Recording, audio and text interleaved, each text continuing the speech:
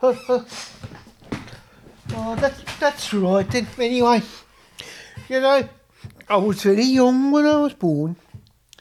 I was born actually in Ainsworth Hospital, you know. And, well, my mum was my mother, you know, and she had me, and I don't remember it too well because I was very young, you know. But, you know, I remember the time, so I was told, first off, I was put in a drawer to sleep. And apparently my mum and dad got into trouble about that. But, you know, eventually they found a nicer place. But and I was in two places which I don't remember. But I do remember back in 75, Rookery Road.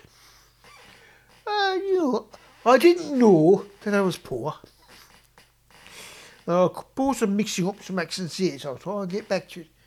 And my life was a happy one, I suppose. That's right, yes. Well, see what you think of that anyway.